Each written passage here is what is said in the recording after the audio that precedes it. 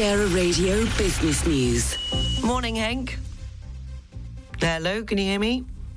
Yeah. Who is this Bruno Mars Well, character? exactly. Never I heard of don't him. know. I just Get off my station. Get off my station. I pulled the needle off. Yes.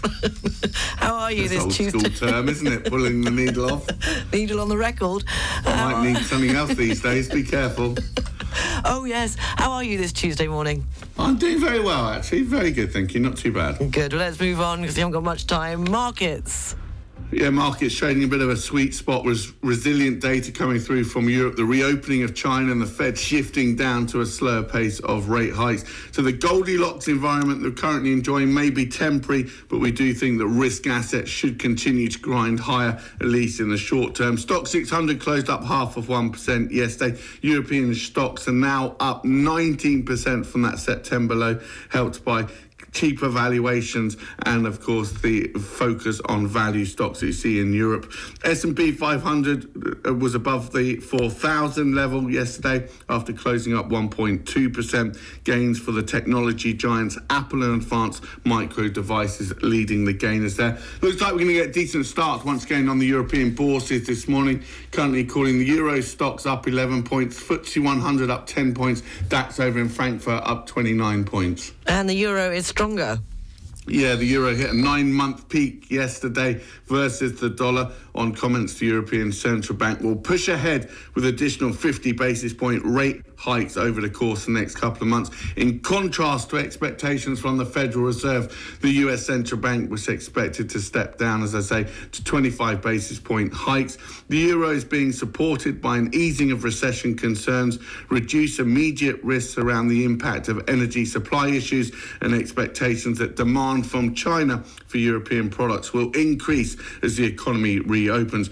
Euro traded at 109 against dollar yesterday. Pound was also trading higher against the greenback at 124, its highest level in 7 months. In terms of the outlook, our expectation is we'll continue to see mild dollar depreciation during the course of this year. The dollar has been looking overvalued after a strong performance during the course of 2022.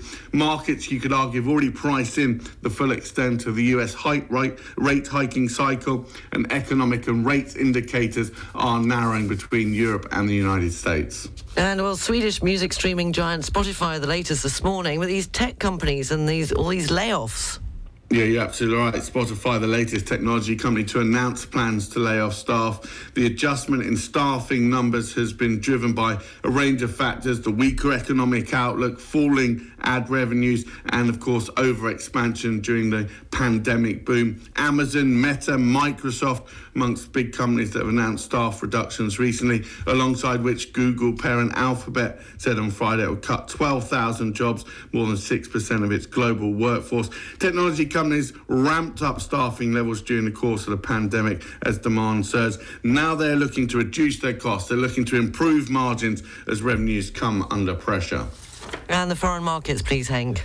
Pound against dollar coming in at 124 this morning. Euro dollar coming in at 109. Can you get €1.14 for your British pound this morning? Well, thank you very much. And you're not here you're abandoning me again.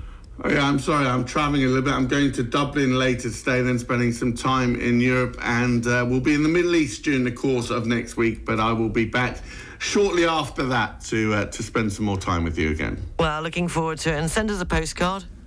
Will do. Hank Potts from Barclays. Thank you. You too.